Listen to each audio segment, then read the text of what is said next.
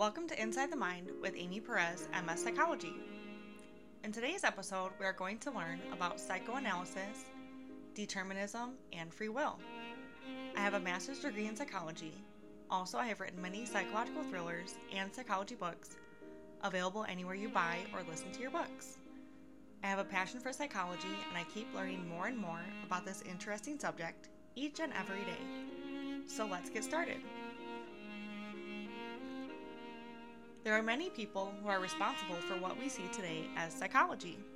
Many names of people of our past may be familiar to you. B.F. Skinner, Sigmund Freud, and Carl Jung are a few popular people of the past of psychology. Sigmund Freud is responsible for psychoanalysis.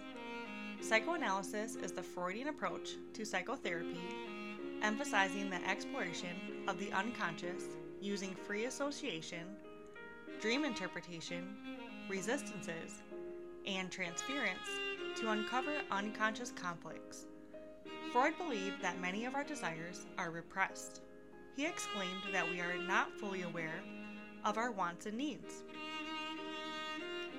Because of this, our desires can come out in our dreams and emotions. Have you ever heard of a Freudian slip? This is when we have a slip of the tongue. We can accidentally say something that we may not necessarily mean to say, but it fits the situation.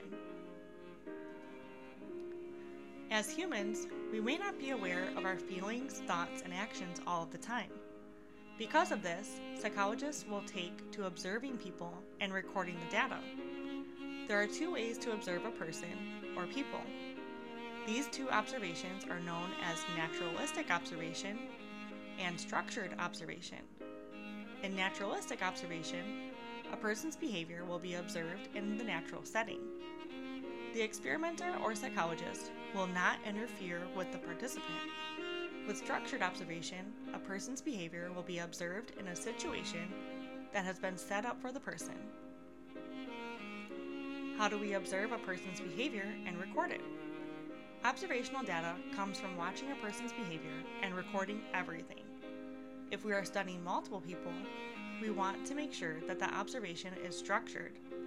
Structured observation would be obtained when the researcher sets up the exact same experiment for each participant.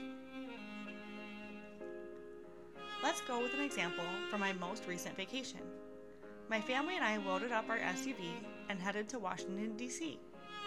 Once we arrived, we found a place to eat. This place we chose was called Old Ebbitt Grill. Upon walking up to the door, I heard a cup of change hit the sidewalk. I looked over to see a man in a wheelchair.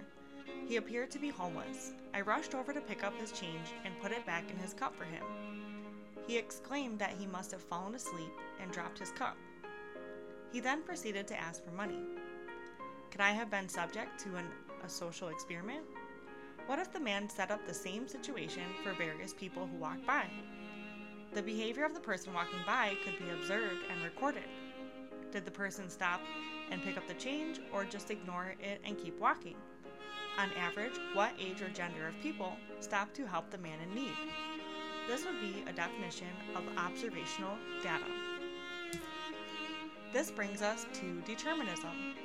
Determinism refers to the idea that all behavior has prior causes that would completely explain one's choices and actions if all such causes were known. Did the fact that I was raised by altruistic people in my family impact the fact that I picked up the change, or was it free will?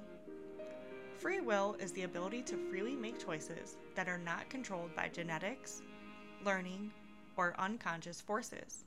The idea that humans are capable of making choices or decisions themselves.